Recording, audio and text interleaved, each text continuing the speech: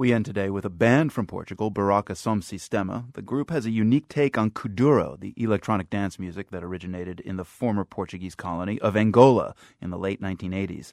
By reviving Kuduro's sound, the band has struck a chord with a new generation of young clubgoers in Lisbon, and they've been heating up dance floors around the globe. Reporter Mirissa Neff has more.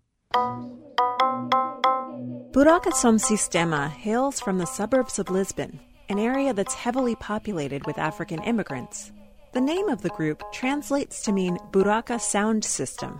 Here's founding member João Barbosa. Buraka is like an area in the suburbs of Lisbon where some of us grew up. It had like this interesting connotation with all the African immigrants.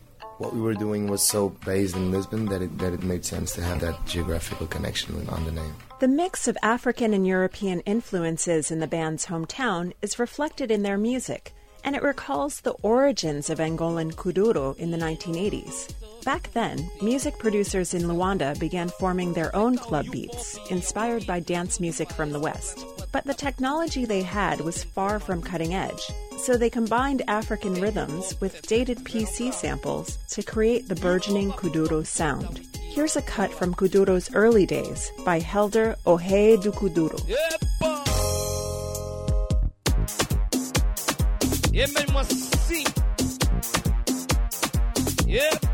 The members of Buraka Som Sistema grew up listening to Kuduro on Portuguese radio.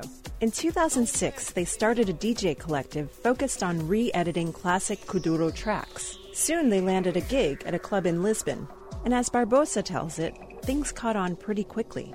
From that night, it became kind of big.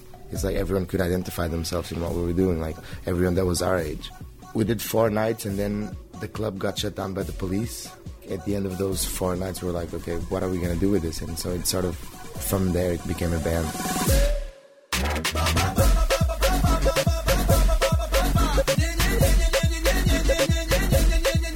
Another member of the band, MC Calaf Angelo, was born in Angola. When asked how their music fits into the larger history of Portugal's colonial relationship with his home country, Angelo says that for young people in today's Lisbon, regardless of their roots, the question is moot. I think for our generation, that's a question of living. The same way Angolan kids got influence on Portuguese hip-hop, or the other way around, I don't know. There is always this idea that between the younger generation, those questions kind of fade out. For The World, I'm Mirissa Neff.